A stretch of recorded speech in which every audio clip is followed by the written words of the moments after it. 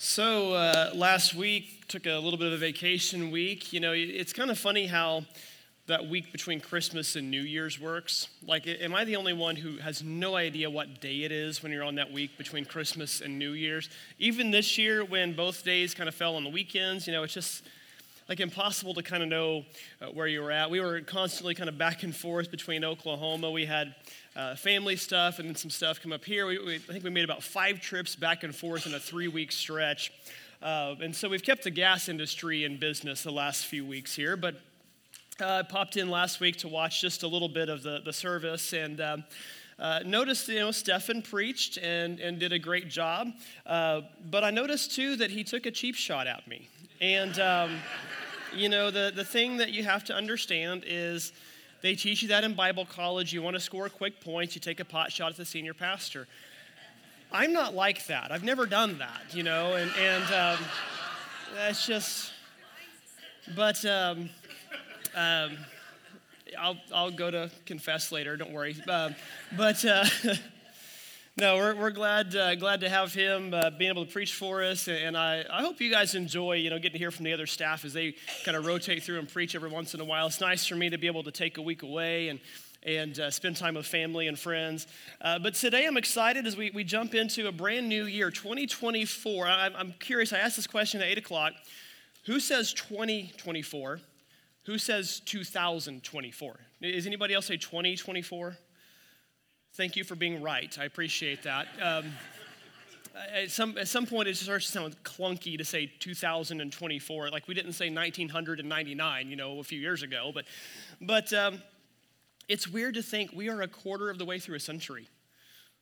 Did I just make some of you feel older? Like we're a quarter of the way through this century almost.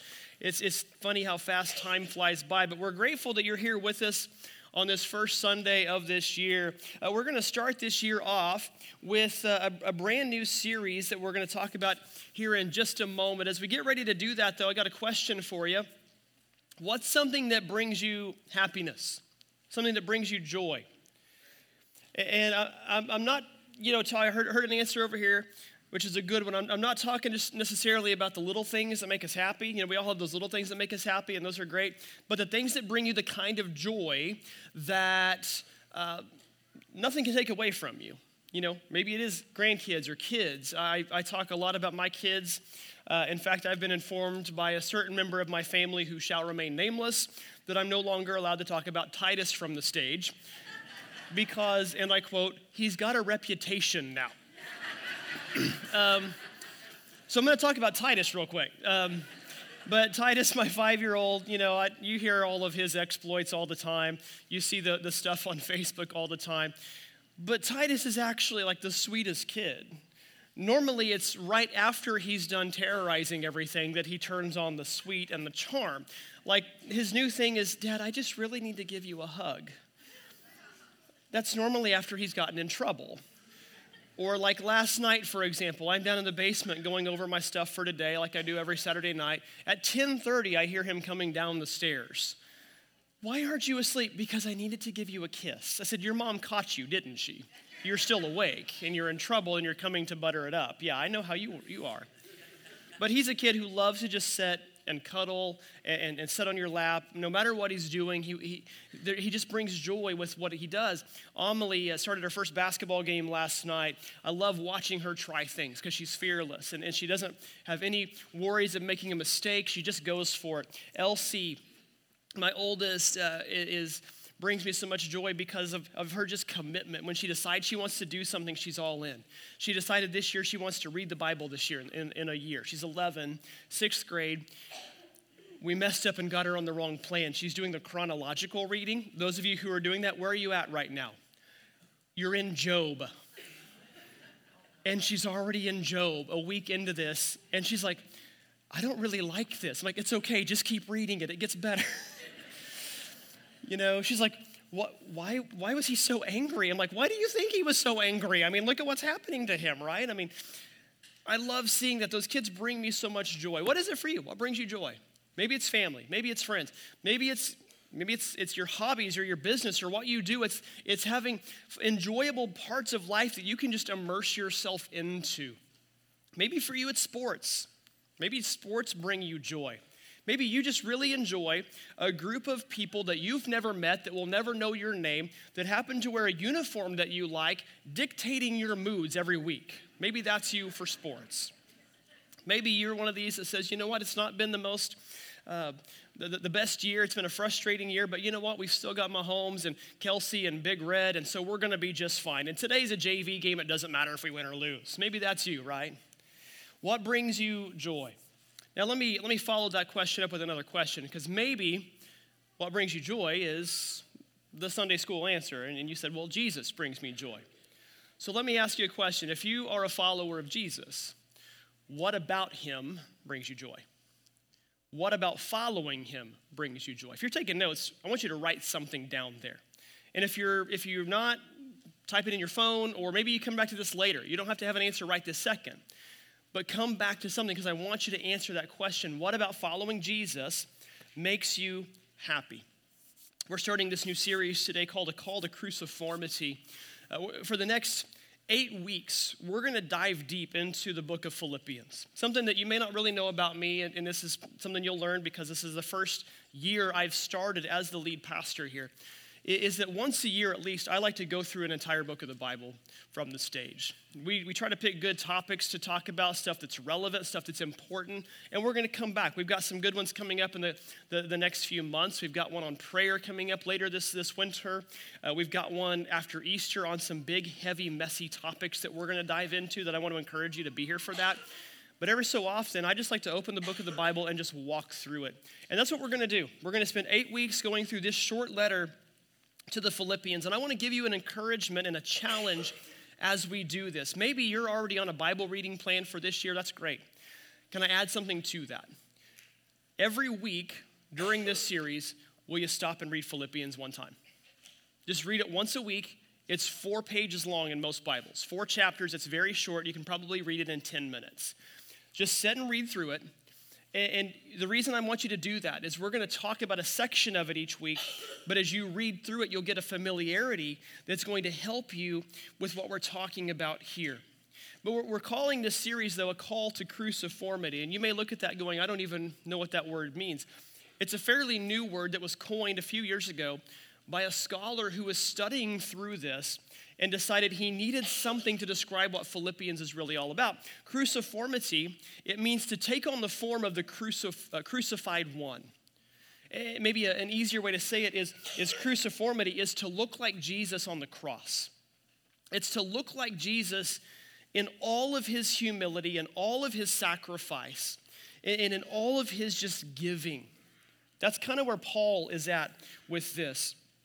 This short letter packs so much into it.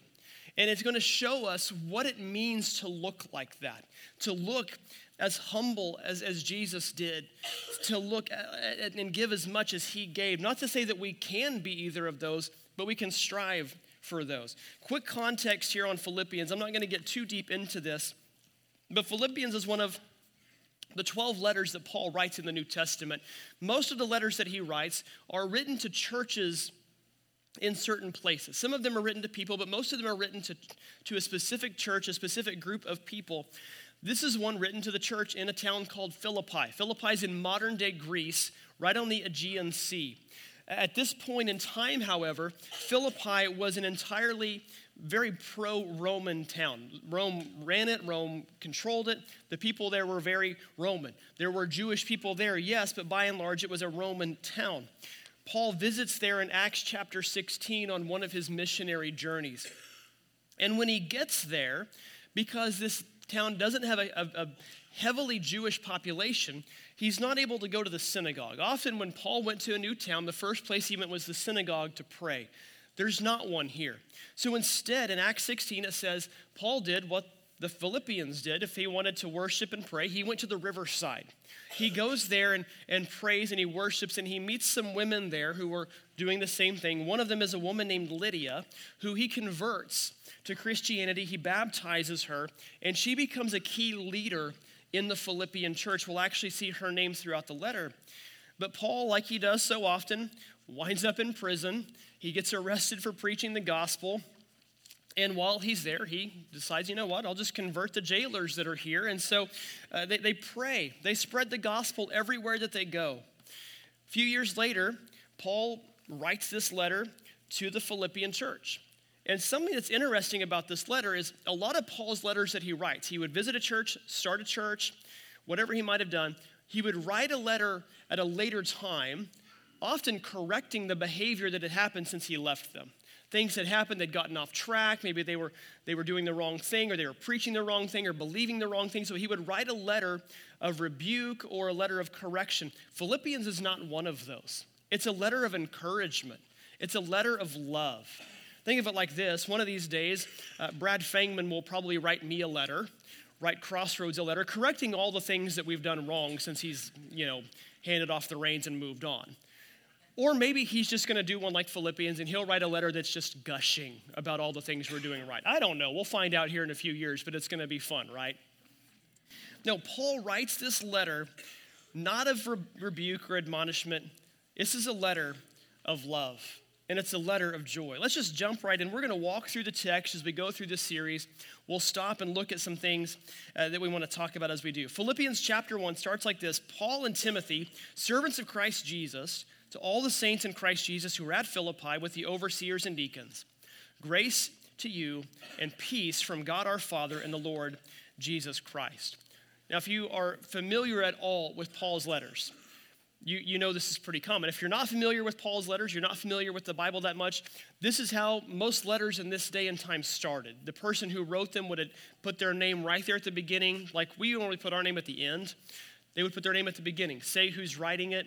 Sometimes Paul often likes to give a title, and a lot of times his title is the word servants, which is the Greek word doulos. It can also be translated as slave. Paul's saying, I am nothing. I am simply following Jesus Christ. But I want to point out two words specifically, and they're words Paul uses in almost all of his letters in this opening greeting. He says grace and peace. Grace to you and peace through our Lord Jesus Christ. Those are two words that are very easy to gloss right past when you're reading the Bible, especially when you get through the New Testament and you start seeing these in every book. Those are two words that are very important, though. And they're two words that kind of play out throughout the course of this entire letter. The first one I want to look at is the word peace. Peace when Paul writes about this. We've talked about peace kind of in the past few weeks. I'm not going to get onto this too much, but in the Christmas series, we were talking about peace with others, peace with God. But peace, as we talked about before, it's not the removal of conflict. Peace instead it's what? It's restoration, right? It's restoring a relationship with God.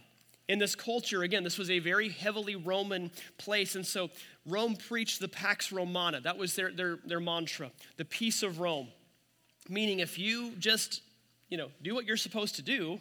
You don't try to upset the apple cart. You don't try to disrupt what's going on. We'll leave you alone and you'll have peace. And so Paul will intentionally use the word peace coming back towards people in Rome because he's trying to show them where true peace comes from, through restoration with God. But then he also mentions grace. Grace is what gives us our salvation. Grace is what led Jesus to the cross and his blood that cleanses us. But it is through grace that we find peace. We don't get peace without grace. And through grace, we are transformed into the image of Jesus. That's what this letter hits on. Grace saves us, yes, but then it transforms us after that. We're going to talk more about that as we go kind of throughout this morning. We don't achieve peace without grace, and through grace, there is peace. This is a very standard introduction, but I didn't want to miss that. I want you to hold on to that. But as we look through the rest of this text, we're covering this first section today, kind of an introduction into Philippians. I just want to highlight two things that I think Paul is really talking about, two main lessons that I think are important for us as a church, you individually, also us collectively, that are going to be major themes all the way throughout Philippians. Here's the first one. The first theme is that gospel partnership is essential. Now, this may not be on your note sheet. We'll leave it up here for just a second extra. But gospel partnership is essential. Often we like to think that we can just do things on our own, but we really need each other. We need the whole group here. And Paul is writing this, mind you, from prison. He's sitting in chains as he writes this. He's by himself, but yet he knows in spirit he is connected to everybody in Philippi. Starting in verse 3, here's what he says. I thank my God in all my remembrance of you, always in every prayer of mine, for you all are making my prayer with joy, because of your partnership in the gospel from the first day until now. Just look at what he's saying here. Paul writing these words, I thank God every time I think of you. He's grateful for the church. That's the first thing that comes to his mind. For all the church. Not just for certain people, but for the whole church. Now, does that mean that everybody in the Philippian church got along and they didn't come and complain because this was wrong or that was wrong or this person or that person? Of course not. They're probably no different than we are. But yet Paul finds gratitude for all of them, even if they might have disagreements, even if they might have something that frustrates them. Let me ask you a question. Are you grateful for your church? And I'm not saying that so that you can come and tell me or tell Brad or tell us on staff, we're so grateful. That's not what I'm asking for. Are you grateful for the church, for Crossroads, for the church across this area, for the church across the world? Are you grateful for the people in your church, even those that might frustrate you, even those you might not always get along with? Are you grateful for that? I've been a part of churches where people they couldn't even be in the room together. I'm like, we're supposed to be one, we're supposed to be a body, we're supposed to be a partnership, but there was just constant animosity. Let me follow that up with another question. And this is going to get a little bit deeper into it. How often do you give thanks for the church and for others in the church? And when I ask you that, I'm going to challenge you with something. If you don't, start doing it and make a list. And I don't just mean people in this room or people in this church. Yes, I hope you're thankful for certain people here because people here have helped you. But what about people who have been in the church in the past? People that have helped get you to the point where you are today. I was challenged to do that, and I actually sat down this week and started making a list of the people who got me to where I am today. And I've got my family, yes, and that's the top of the list for me. But aside from my family, aside from my grandparents and my parents and my aunts and my uncles, my cousins and all that have helped me, I was thinking all the way back to when I was talking about Titus earlier, his age. Sitting in Sunday school with this couple named Wesley and Janet Barger, Mr. and Mrs. Barger. My mom likes to point out that at the time I called them Mr. and Mrs. Hamburger. But seeing them, as a 5-year-old, and I don't remember what they taught me, but they taught me something that stuck with me at the time. I saw them a few weeks ago. I was back in town, or I guess it was a few months ago, back in town for one of my mom's aunts had passed away, and we were back in town for the funeral, and they came to the visitation, sat and talked to me for quite a while. Think about this couple named Irvin and Dixie Beeler that I had, also as Sunday school teachers when I was little, and how they've kept up with me over the years, and their daughters are a little bit older than me, but that connection that we've had, that they did something in my life at that young age. They kept me interested. Think about the people who led our children's church back then, or my first youth pastor, Mark Lynn, who taught me so much about just life. Not even necessarily about Jesus, but just about life.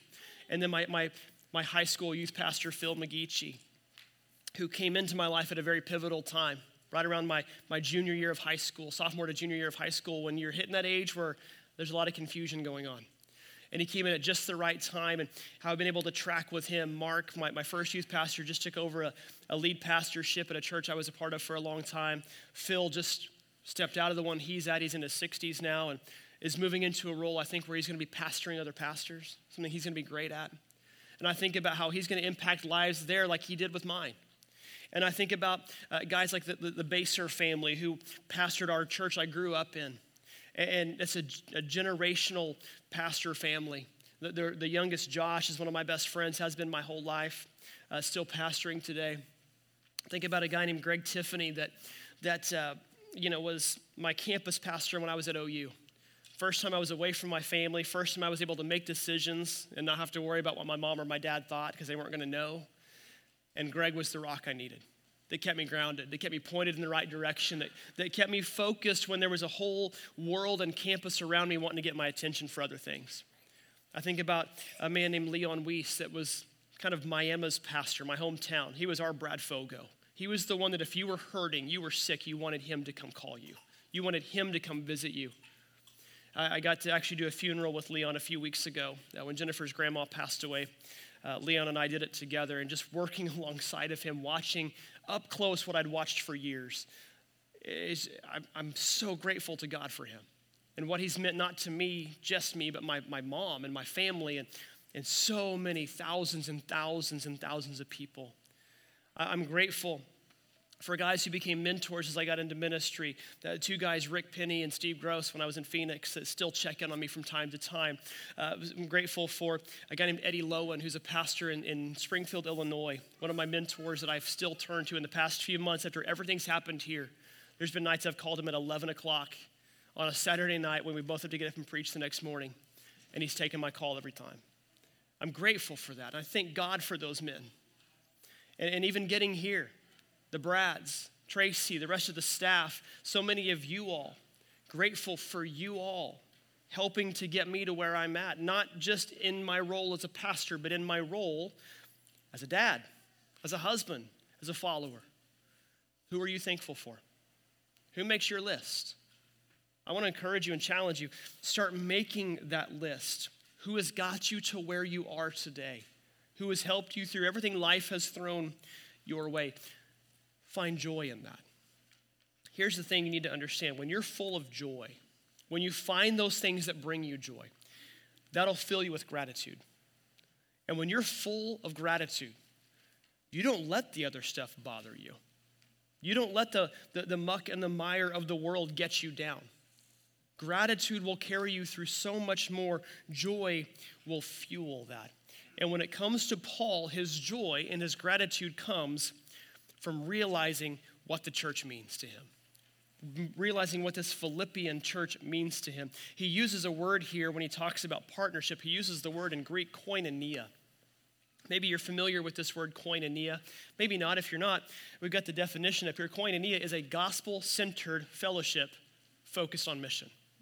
Now, sometimes we think of koinonia as just fellowship, or we think of koinonia as friendship, but it's more than that. It's deeper than that. It's gospel-centered, and it's mission-focused.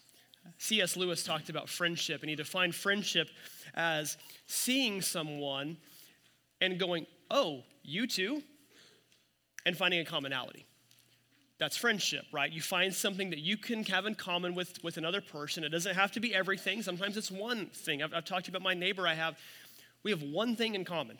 We both like the Chiefs. That's about it. Everything else could not possibly be anywhere close to the same thing. But we're friends, and we're connecting over that. And I'm hoping to use that connection however I possibly can. But koinonia is deeper than that. Gospel partnership is different than just a friendship. It's deeper. Because where a friendship shares a common interest, koinonia goes further than that. It realizes we share a common Savior, that we have common struggles, common conflict. It's about more than just being friends. It's about coming together to get mission. I think about it like this with a movie. If you've seen movies like Star Wars, you've got these people who come together from all different walks of life. You've got Han Solo and Luke Skywalker and Leia coming from all these different directions, but yet they bond together. What? Because they have a mission to share. And through that mission, their relationship grows deeper and their bonds get tighter. The church is the same way. I don't know where you all come from. I don't know what your background is. I don't know what brought you here today or what brought you here for the first time. But you come here, you find commonality, and you know what our mission is. To go make disciples, to preach the gospel, to bring life to others and bring it to the fold, to seek and save the lost, to serve others. We focus on our mission, and we do that together. Here's the second main theme we see through this opening section of Philippians, is that God's work in you is ongoing. God's work in you is ongoing. I'm thinking about this because, again, we had a funeral for Jennifer's grandma 3 weeks ago or so, right before Christmas, 92 years old, and made it home. My grandma's 94. We thought we were losing her a few days ago. We thought that was it. She's kicked back up, and now I'm even more convinced she's going to outlive me at 94 years old. But in her case, 94 years old, she's lived her whole life for God. The work is still going on. God's still working on her. But here's the thing you need to understand. When God starts something in you, it doesn't stop. So in verse 6 here of chapter 1, he says, I'm sure of this, that he who began a good work in you will bring it to completion at the day of Jesus Christ. It's right for me to feel this way about you all because I hold you in my heart. For you're all partakers with me of grace, both in my imprisonment and in the defense of and confirmation of the gospel. For God is my witness, how I yearn for you with all the affection of Christ Jesus. What's he saying here? He's saying what God started, God will continue, and God will complete. What's he not saying, though? He's not saying he's going to complete this necessarily in the time that you want it to. Sometimes we get tired of waiting on God for something, or sometimes we wonder when our day is going to come that God's going to call us home. No, he's going to complete it, but it's going to be on his time frame. A few years ago, this was, I think, back before Elsie was born even, Jennifer and I were in our first house, and like a lot of people, it was a starter house. And we were able to buy a house when we were first married because it was that cheap, and you can probably guess why it was that cheap. Needed some things done. It was a little dated. And so I decided, I was teaching high school at the time, I decided, hey, to save money, I'm going to take my spring break and remodel our bathroom and our master bedroom. That was my spring break project. And I finished it in just under 4.5 years. And thank you. I'm still very proud of that 4.5 years, by the way. There might have been stretches where I kind of forgot that it was even there. I'll be honest with you. But rest assured, my wife has never once brought that up to me. Never once brought that up to me that it took me that long to finish a week-long project. Let's just say I learned a lot in that process. Some of you understand that. The one thing I learned is I'm not going to do any more remodeling projects ever, okay? That's the number one thing I learned through all of that. But how many times do we start something that we don't finish? Maybe it's a project. Maybe it is a project around the house. You've started working on something and you've just never gotten back to it. Or maybe you started a new hobby. I'm bad at this. I'll start a new hobby. I'll get really into it. And then like a week later, I kind of forget that I ever started it. Like you just, almost like your attention goes somewhere else and it just doesn't stick with you. But let's get a little more serious. How many times do we do this with a relationship? I'm probably bad at this too. You kind of start something with somebody and then you kind of just, your attention goes to somebody else or to someone else or something else. And you kind of leave that person hanging. No, what Paul's writing here is that with God and you, that's not the case. What he started, he will continue and he will complete. The completion comes the day he calls us home. Psalm 73, it says, you guide me with your counsel and afterward you'll take me into glory. I think about that again, just looking back at the life of Jennifer's grandma and my grandma and all these who have gone before us or may be about to go before us. And I look at those two especially because we know where her grandma is. I know where my grandma is going to be. And if you've given your life to God, if you've given your heart to him, if you've accepted him as your Savior, you've been baptized, you've made him the Lord of your life, then no matter how chaotic or crazy or questionable or difficult life is, you know what's waiting for you at the end of it. You know the promise that's waiting for you, that he's going to call you home to heaven, that final breath here is followed by your first breath there. But in the meantime, while you're still here, there's still work to be done. There's still transformation to be done in your life, in your heart, in your mind, in your soul. Paul says in Romans 12, do not conform to the pattern of this world, but be transformed by the renewing of your mind. Then, he says, you will see what is able to test and approve God's will, his good, pleasing, and perfect will. But just that line, don't be transformed, or don't conform to the world, be transformed. That's God. God transforming your mind, God working in your heart and in your soul. Yes, his amazing grace saves us from our sin, but his grace also transforms us. The same grace that leads us to the gospel and leads us to redemption is the same grace that makes us look a little bit more like Jesus every day as we walk with him. That's called sanctification, letting the Spirit come into your life and letting the Spirit overtake your life and form you to look like him. Now, we have another phrase that we call that when it comes to the church in a more practical manner. We call it taking your next step. Whatever that may be, Brad's going to give announcements here in a little bit, and one of those he's going to talk about is joining a small group. We got small group signups going on right now. That's a great way to take it. If you're by yourself, that's a great way to get involved with other people. Here in a few weeks, we'll start our next signups, which are for our service teams, our ministry teams. Maybe for you, that's what comes next. That's the next step of sanctification, is serving somewhere in the church or serving in your community or in the schools in the name of Jesus in a way that helps bring honor and glory to his name. Maybe for you, your next step is actually taking a bigger step in leading a group, leading a small group, leading a ministry team. Or maybe it's just inviting people to come to church with you, inviting people to come over and watch a Chiefs game or a basketball game or something that you can connect with them and talk to them about Jesus with. Spiritual growth leads to sanctification, and sanctification leads to sharing the gospel.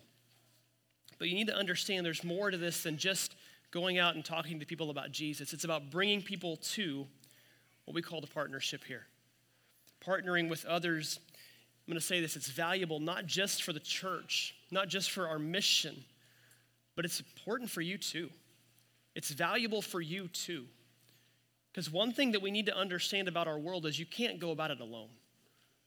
I've done this before because I can kind of fly solo. I don't have to have a lot of people around me. I can be introverted at times and like that, but I can't confuse that with what I'm created for. I heard a phrase a long time ago that stuck with me. A lone runner can run fast, or running alone, you can run fast, but running together, you can run far. And I think about friendship like this, and partnership like this, and community like this. It's kind of like a savings account. You don't necessarily know you need it until you need it. And if you're not pouring into it now, the day that you do need it, you're not going to have it.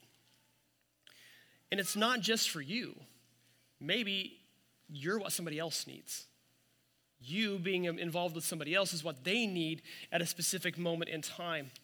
You need those people who stick with you when things get difficult, who are there with you when things get hard.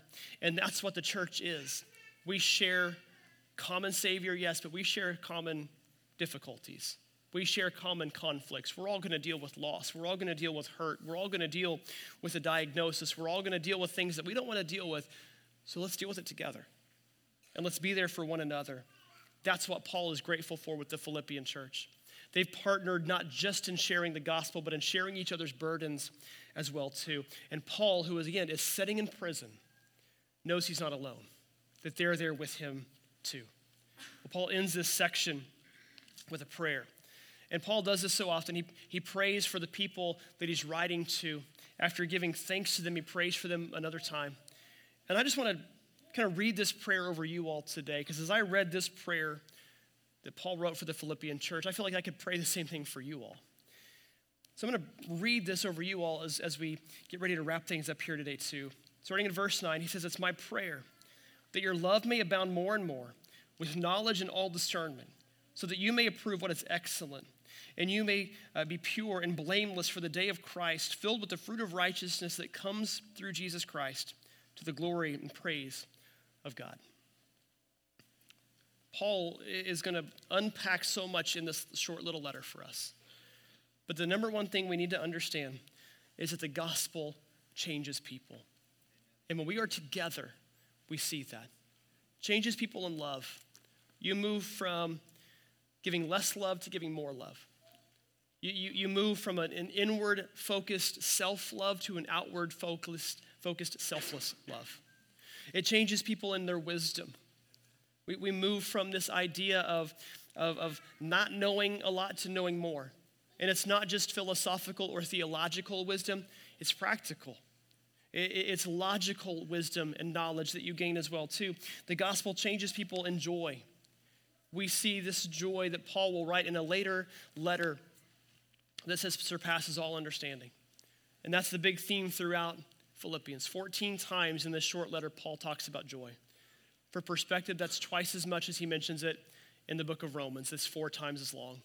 And Romans might be the most important letter that's ever been written. It's 3 times as much as he talks about in 1 Corinthians. It's all about a church dealing with major issues that so many churches do. So what's our 2024 going to look like? I hope for you that it's a year of realizing what Christ has done for you in your life, and that brings you joy.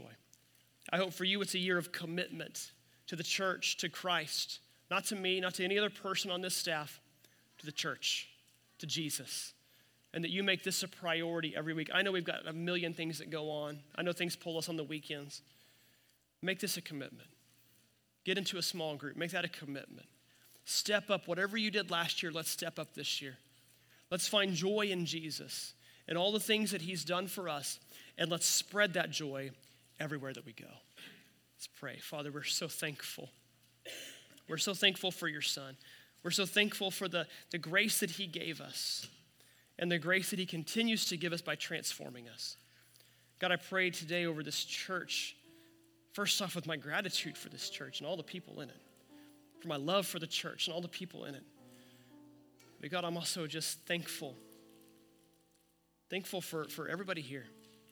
And God, I pray as we move into this new year, that we would renew in our minds our commitment to follow your mission for us, to go make disciples, to love people, to serve people, to shine your light everywhere that we go, to make you famous in all that we do. God, I pray that 24 would be a year of revival across our area.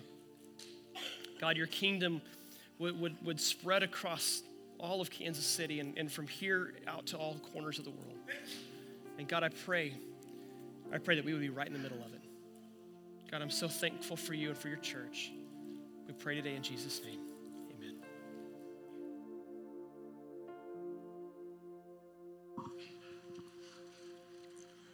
Good morning. We are at that moment in time when we're going to be spending some time reflecting and celebrating the Lord's Supper. And I want to kind of direct your thoughts, and I'll read a couple of verses here in just a moment. But first, let me just say that one of the things that you notice as you live life and as you build relationships with others is that personalities vary from person to person. And specifically, one of the things I'm thinking of is in regards to some people are wired in such a way that they're real succinct. They get right to the point. What they say may be somewhat abbreviated, but it'll be accurate. And then you have other people, on the other hand, who take a little longer to say what they're going to say. They use more words, but you feel like afterwards you have a fuller understanding, because they gave you more background or whatever. One of the things Colette and I discovered 40-some years ago when we first got married, we were in Bible college, and we took at least several of our classes we took together, and we discovered that was one of the differences that we had. She is always a get to the point, you have the answer, just put it out there, don't throw out any extra words. And so the funny thing was that whenever we were in a class that the professor had like objective kind of answers, true and false, fill in the blank, multiple choice, those kind of tests, she always scored higher than me. She always edged me out. But then there were the other classes where the professors primarily used essays for their final exams and all, and they'd give a question, they'd say, give a page answer to this and explain it, or a page and a half or whatever. And I always scored higher than her, on those kind of tests. And we've been reminded of that many times over the last 4 decades in our married life, that's just part of the way we're wired differently. Well, the thing that I discover as I spend time in God's Word is that those same kind of personality differences existed among some of the writers, especially in the New Testament, the apostles. Peter, for example, he was very succinct. Peter would get right to the point, and in view of what we're doing right now during our time of communion, Peter would say something like this, 1 Peter chapter 3, verse 18. The first sentence of that has everything to do with our communion time. And it says this: "For Christ died for sins once for all, the righteous for the unrighteous, to bring you to God." Right to the point. Christ died for sins once for all, righteous for the unrighteous, to what end? To bring you to God. There, it's said, and it's true. Paul, on the other hand, Paul kind of elaborates. He kind of builds a word picture of the before and after. Listen to what Paul said in Ephesians chapter 2, verses 12 and 13. He says, "Remember that at that time you were separate from Christ, excluded from citizenship in Israel, and foreigners to the covenants of promise, without hope and without God in the world." You know, he's kind of building a before and an after, you know, kind of like those weight loss commercials and all where they show before and after pictures. Well, that's kind of what he's doing. It's a word picture here. He says, you were separate from Christ, you were excluded from citizenship in Israel, you were foreigners to the covenants of promise, you were without hope, and you were without God. But then he says this: "But now, in Christ Jesus, you who once were far away have been brought near through the blood of Christ." He took more words, more space on a page to say what he was saying, but you kind of walk away with, wow, that's right. What a contrast from the way I used to be and the way I am now in Christ. Both ways of stating it are true and accurate. One fleshes it out a little more. The other gets right to the heart of the matter real quickly. Well, today, based on your personality type, take and cling to whichever benefits you in appreciating even more what it is that Jesus did. The fact that you are no longer outside of God, you are no longer distanced from him because of your sin, but now you're close to him. Now you're not a stranger and a foreigner to the covenants of promise and excluded from citizenship, you know, in his family. But now you're close, in proximity. And it's not because you're so good, it's because of the blood of Christ. That's what made it all possible. At this time, we're going to be taking communion, eating the bread, drinking the cup, and remembering what made it possible for us to go from what we once were to what we now are in Christ. Let's pray. Father, thank you. Thank you for the blessing. The rich blessing that we can reflect on, and we know we should reflect on over and over and over, just to be able to be in awe of how much you truly do love us and the length that you were willing to go to save us. And while we take this bread and we drink from the cup, Lord, refresh our memory anew about that love and the price you were willing to pay. It's in Christ's name I pray. Amen.